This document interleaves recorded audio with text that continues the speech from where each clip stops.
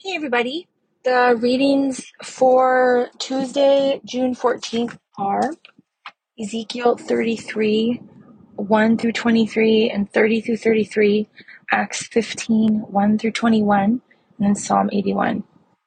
And as I was reading through the passages, I kind of felt the Spirit leading me to just read the Psalm over you and over your day or over your evening, and to pray some parts of it for you. So maybe close your eyes, sit in a comfortable position, and just listen and hopefully receive something from the Lord. Okay, Psalm 81. Sing for joy to God our strength. Shout aloud to the God of Jacob. Begin the music, strike the tambourine, play the melodious harp and lyre. Sound the ram's horn at the new moon, and when the moon is full on the day of our feast.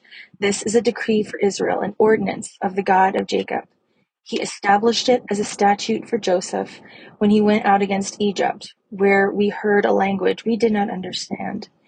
He says, I removed the burden from their shoulders. Their hands were set free from the basket. In your distress you called, and I rescued you. I answered you out of a thundercloud.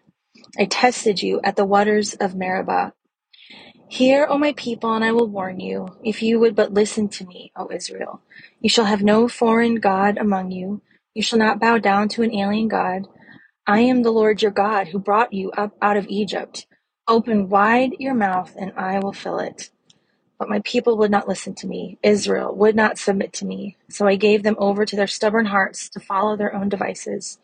If my people would but listen to me, if Israel would follow my ways, how quickly would I subdue their enemies and turn my hand against their foes? Those who hate the Lord would cringe before them, and their punishment would last forever. But you would be fed with the finest of wheat, with honey from the rock. I would satisfy you. Heavenly Father, thank you for your words, and thank you for who you are, that you do not change in an ever-changing and ever-shifting world and neighborhood and city, Heavenly Father. Lord, I pray that you would remove the burdens from people's shoulders, God, that you would set people's hands free, God, from whatever might be entangling them, whether it is addiction or depression or anxiety. Heavenly Father, I just would pray that you would remove those things, Heavenly Father. And God, I pray that for those of us who are calling to you in our distress, that you hear us, and that I pray that you would rescue us, Heavenly Father, that we would know that you are with us in a very real and very tangible way, God.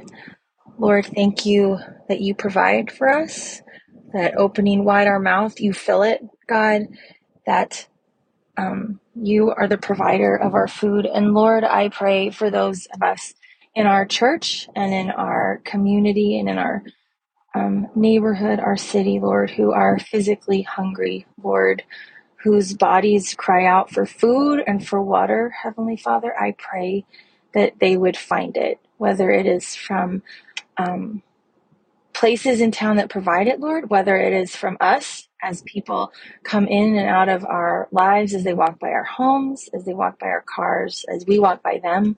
God, I pray that we would be your physical hands in a broken world, God. In Jesus' name, amen.